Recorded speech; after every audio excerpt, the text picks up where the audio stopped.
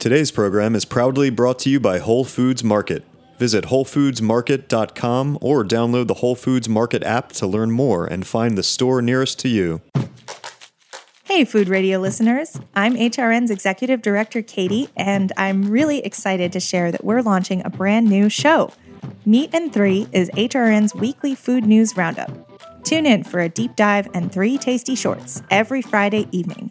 It's 15 minutes, so you can listen while you wait for your pizza. This week, the fight for universal free lunch in New York City public schools isn't over yet. I'm overburdened. I'm overworked. I don't get staff when people are out. Plus, Dana Cowan, former editor of Food and Wine magazine and host of HRN's Speaking Broadly, catches up with Valerie Lomas, the winner of the Great American Baking Show's Derailed Season 3. Discover how a Danish brewery is motivating people to get fit, and hear Allison Roman speak to the highs and lows of her cookie recipe going viral. Every time I see anyone in a social setting, that's generally the first thing they ask me is, how are the cookies? Be better informed and wildly inspired by the stories and people you hear on Meat and 3. Find us on iTunes, Spotify, Stitcher, or wherever you get your podcasts. Thanks for listening.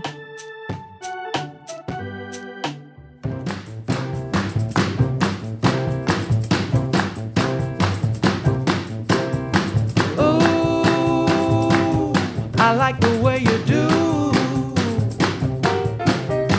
Whoa, the way you took it so slow. All right, you're listening to Heritage Radio Network's Let's Eat Your Words, and I'm your host, Kathy Airway. And summer is finally here, so I hope that means you are grilling a lot, whether it's Memorial Day weekend, Father's Day weekend, July 4th, or just a weekend, or not, or a weeknight.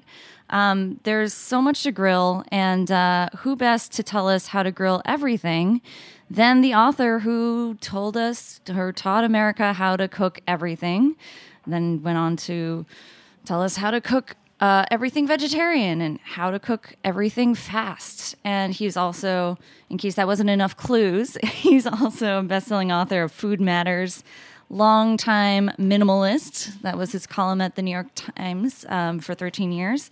So I'm really pleased to welcome back to the show Mark Bittman. Hi. Hi, Kathy. How Thanks. you doing? I'm good. So a little catching up here, since you're not in the station this time, having a pizza with us today at Roberta's. Why did you move to the West Coast? What's wrong with New York? I moved back, but Yeah. I always wanted to live on the West Coast, and I have lived on the West Coast before, and I like the West Coast. So I went back there in early 2015, but I came back here in early 2016. So I was there about 18 months. Ah, okay. I came back largely because my life is here. Yes. So what are the differences? So your life is here, but how is the food scene most different, you think? Well, scene, I don't know, but what I can say is that it is easier to get good ingredients year-round, especially in the Bay Area, than it is here. And, that makes sense for two reasons. One, climate, and two, there's just been a longer, better established sort of local food movement there. So I think it's easier for people to do good farming there because of the weather, but I think it goes back a little more. Mm-hmm. Yeah, many reasons for that, but hopefully we're working on that here. Well, no, things are great here. It's just, it's hard to feel like they're really great in May when the green stuff is just starting to trickle in. Mm-hmm. It's just starting to happen. We'll see. We'll see if this summer is a good one for all kinds of foods and things to grill, of course. I want to talk about all these, troubleshooting issues around grilling with you, but just to kind of backtrack and see a little bit of your career arc. I mean, you've been teaching us how to cook for such a long time, decades, as I mentioned, your James Beard Award-winning, show, and also, the food policies that you write about a lot. And then since leaving New York Times, you joined Purple Carrot, and then went back to food writing, and now you're doing a regular column on New York Magazine's Grub Street, right? Right. Cool. And of course, churning out cookbooks. So why did you decide to go back to the How to Cook Everything series, and why grilling? Well, How to Cook Everything has really never stopped. I mean, it is a series. I don't know, there's probably 7 or 8 books in it at this point. And, we are gradually redoing the old ones with photographs because it seems that's what people want. Uh-huh. But, grilling is an old love of mine, and it's something that's fun for everyone. Everyone seems to do it. It's a little different than, in-kitchen cooking. And, I think I hope I have something to say about it that hasn't been said before, or at least a way of saying it that hasn't been done before. So,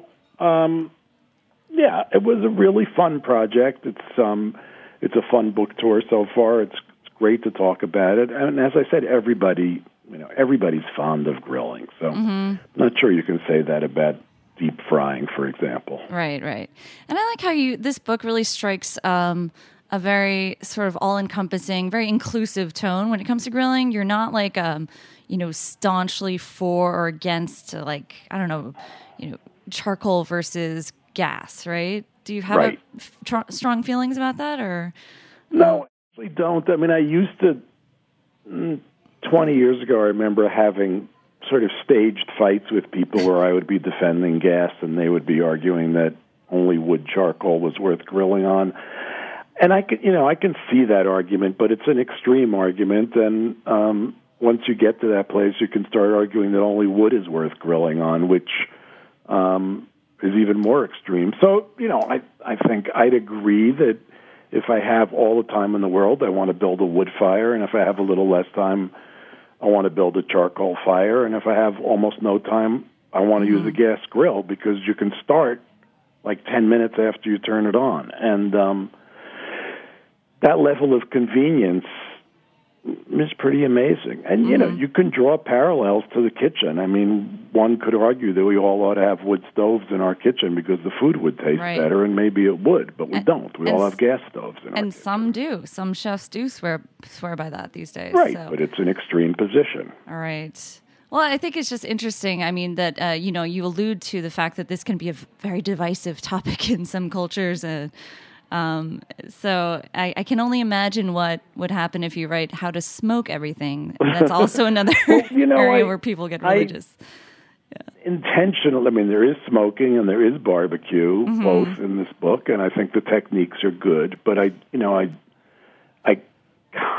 constantly is a little strong. I frequently have to point out, especially to barbecue fanatics, that there is a difference between barbecuing and grilling, and that grilling is a much, much bigger topic that encompasses barbecuing. And barbecuing, I think, is super interesting, but it's not something I want to spend 2 years working on. That's all personal preference. Okay. One other thing about gas grills, which I discovered probably 20 years ago. Many people talk about using wood chips on gas grills, or soaked wood chips on gas grills, which is fine, although soaking, I think, is counterproductive because it just makes steam. But anyone who lives not in the city can walk outside where their grill is and pick up a few sticks and throw them on the gas grill while it's preheating and create a little wood fire on there, and thereby turning that gas grill into a semi-wood grill. And, the flavor's there, the smoke is there. It's incredibly easy, and it's a good thing to do, and it's sort of further reason to think fondly of gas. I think. And what if I'm in the city? What if I just go to Prospect Park and grab... you use wood chips. Okay. Oh, really? I can't? Okay. Yeah, well, you can pick up sticks if you can find them, but yeah. What kind of sticks should we be looking for, just to be... hardwood, preferably, but most people are not going to know the difference between one stick and another. Got it. Well, I might give that a try, and might learn the hard way, but we'll see. Nothing can go wrong. Yeah. Well, unless you're grilling inside, nothing can go wrong. That's true. So a lot of people when they think about grilling, a main course or a large, hulking slab of protein, But this book shows that that main course doesn't have to be protein. For instance, you have this whole section on vegetable main courses. Right. And then B, there's just so much more that you're teaching us how to grill that is not, what you would imagine, like, for instance, breads and desserts was one section. Right. And I love, in particular, the appetizers are really intriguing. You have a quick pickled charred vegetable. So this is just like your quick pickle veggies, but first they're charred on a grill.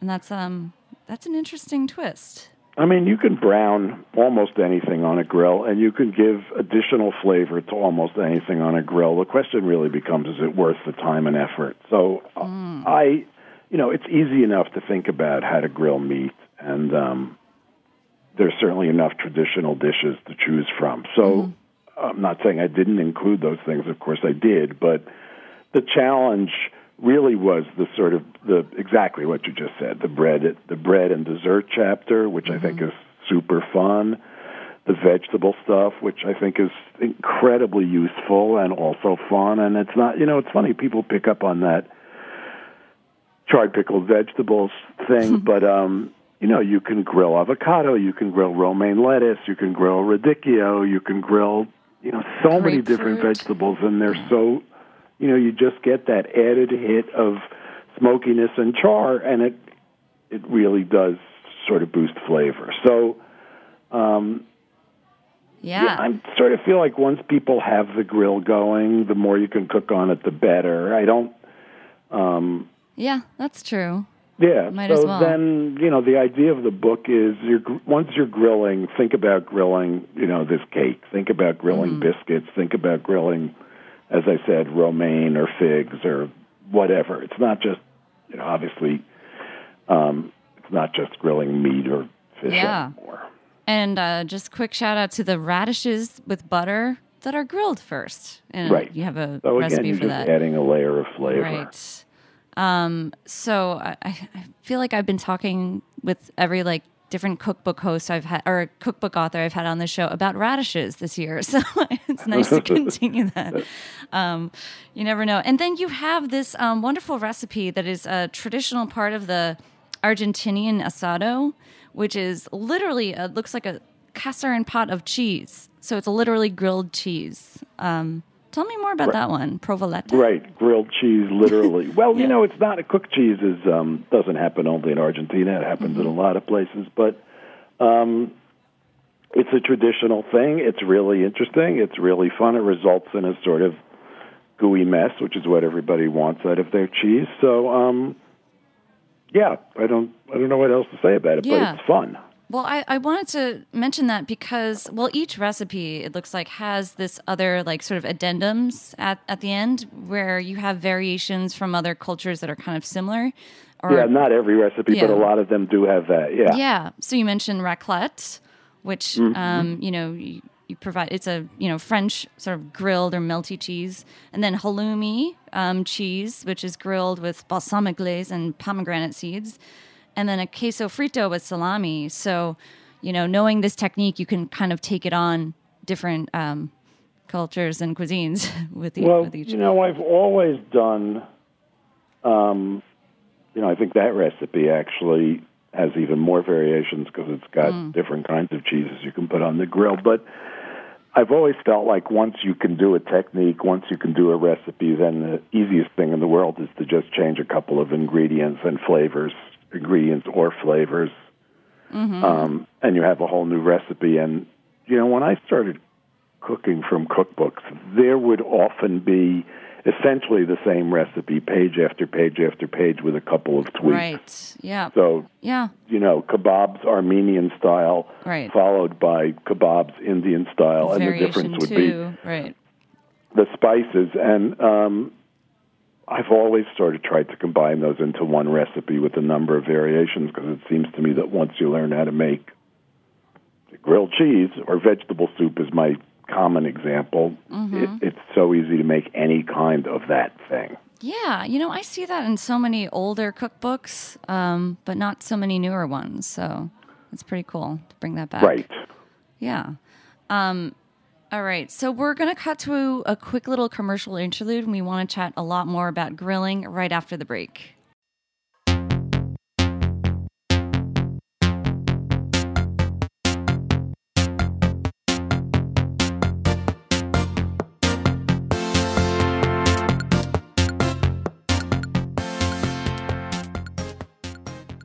Today's program is brought to you by Whole Foods Market. From papayas and samosas to reishi mushrooms, if it's something that sounds delicious, chances are you'll find the freshest, best version of it at Whole Foods Market. They have more than 400 stores across the country, so if you consider pizza its own food group or just can't imagine when avocado toast wasn't a thing, Whole Foods Market has you covered. Visit WholeFoodsMarket.com to find a store near you. Whole Foods Market. Whatever makes you whole.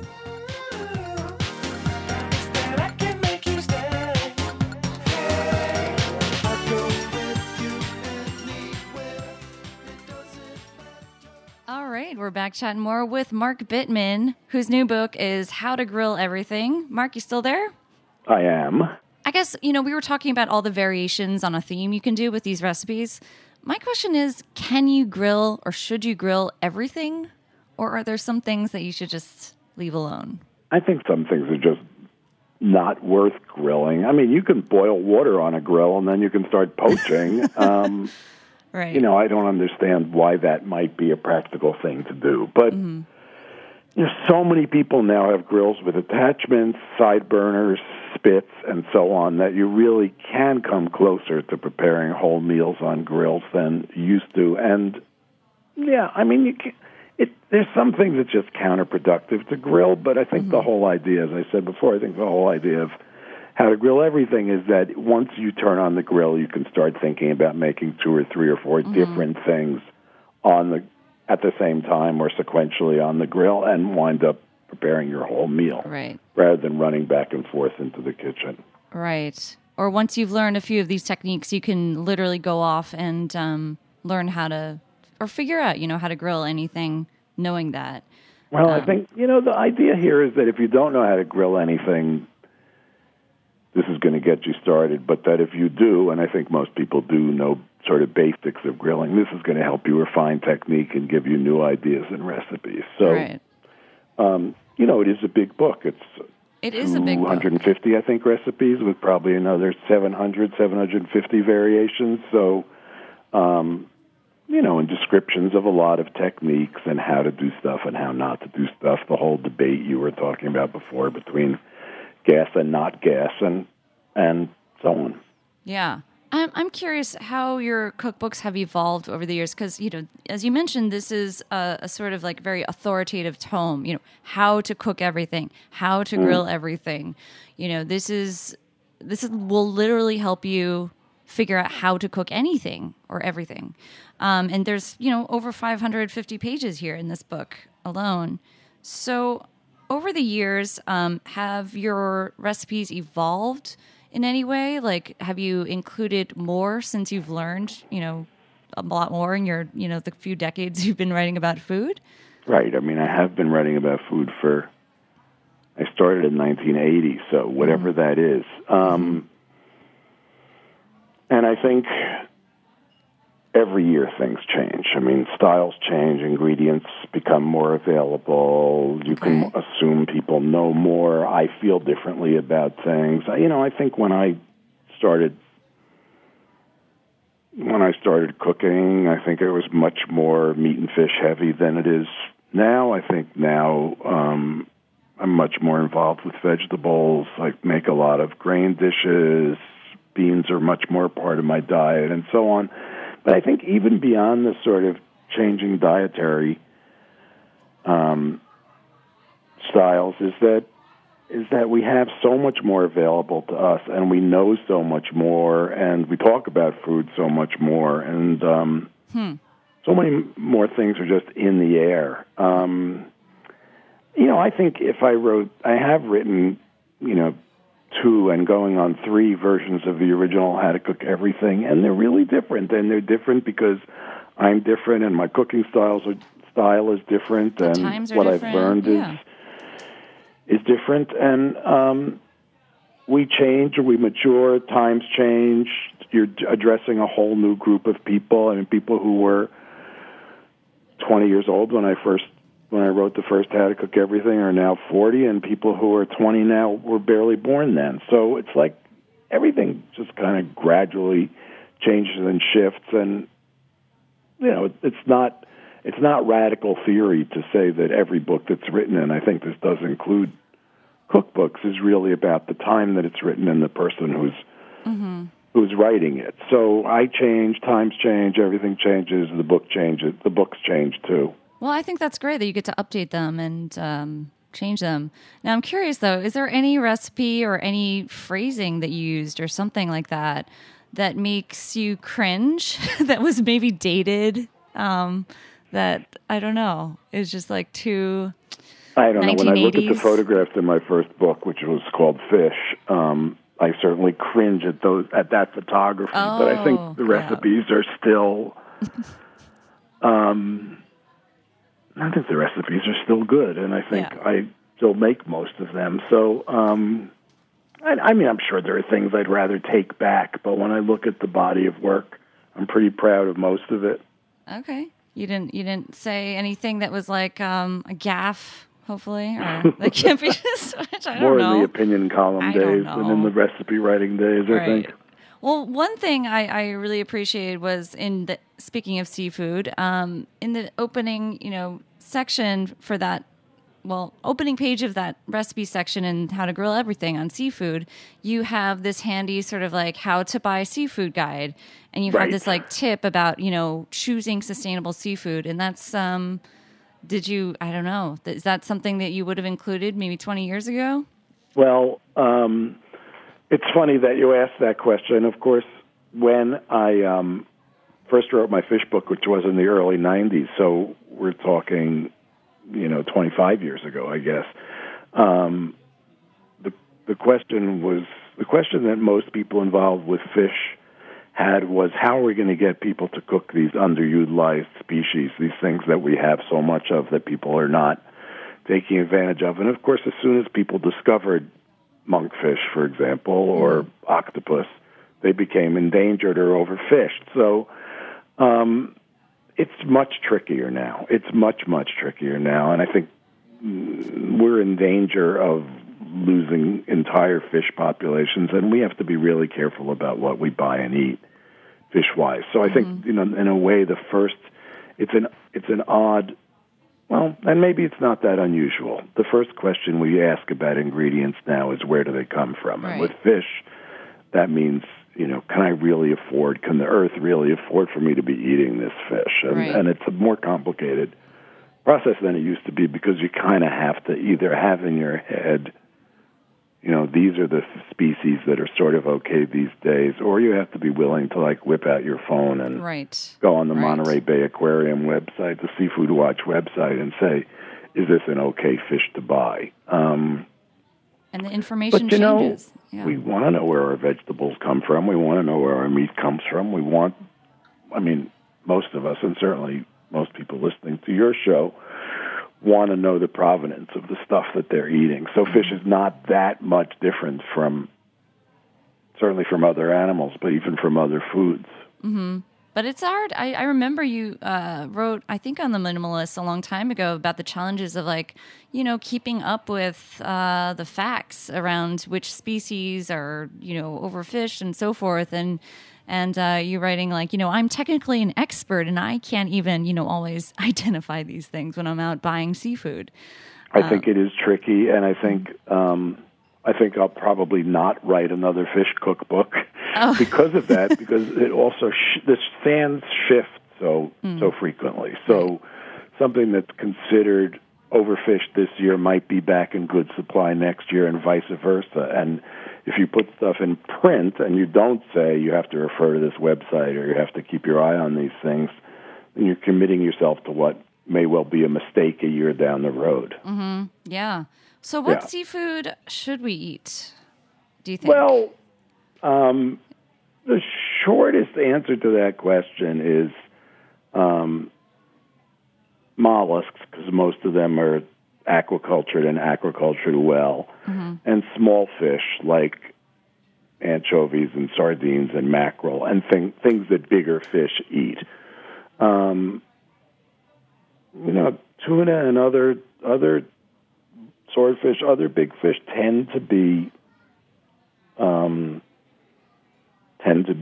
in rarer supply and in worse supply than little tiny fish. Mm-hmm. Squid are also good, but octopus, for example, is often overfished. It's really like a case-by-case scenario. Mm-hmm. You can't go wrong with mussels, I'll say that. All right. Power to mussels. And who doesn't want that in the summer? It's so quick to cook. Yeah.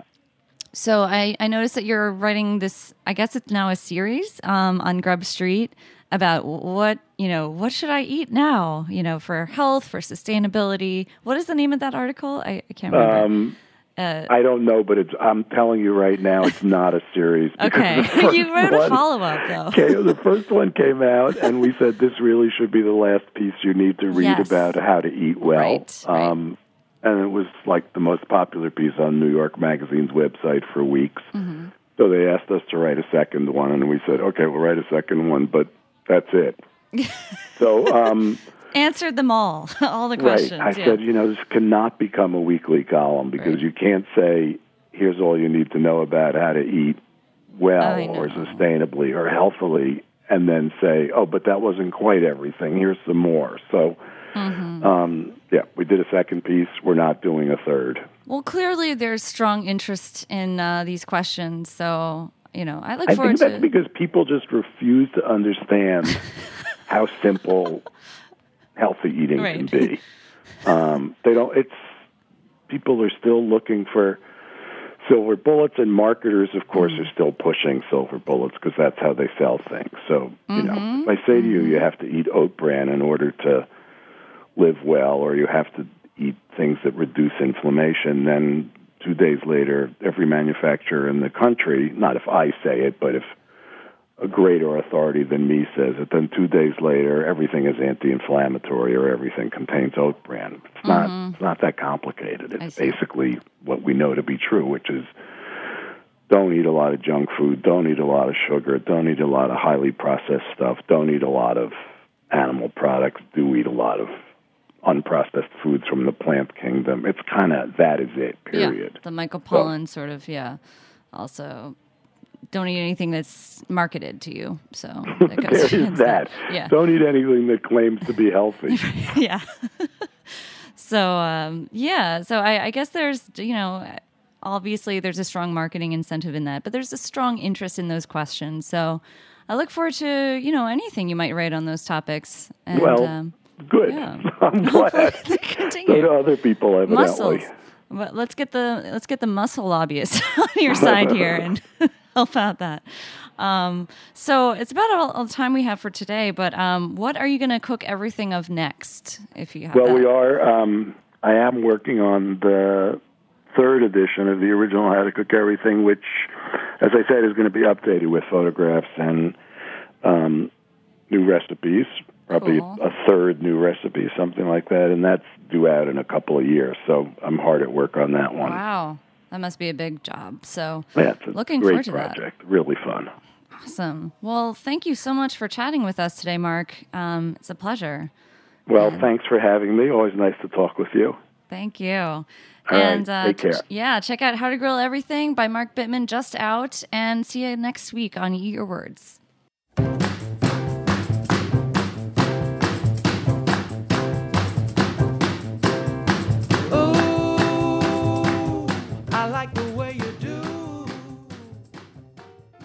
Thanks for listening to Heritage Radio Network, food radio supported by you. For our freshest content and to hear about exclusive events, subscribe to our newsletter. Enter your email at the bottom of our website, heritageradionetwork.org. Connect with us on Facebook, Instagram, and Twitter at heritage_radio. Heritage Radio Network is a nonprofit organization driving conversations to make the world a better, fairer, more delicious place. And we couldn't do it without support from listeners like you. Want to be a part of the food world's most innovative community? Rate the shows you like, tell your friends, and please join our community by becoming a member. Just click on the beating heart at the top right of our homepage. Thanks for listening.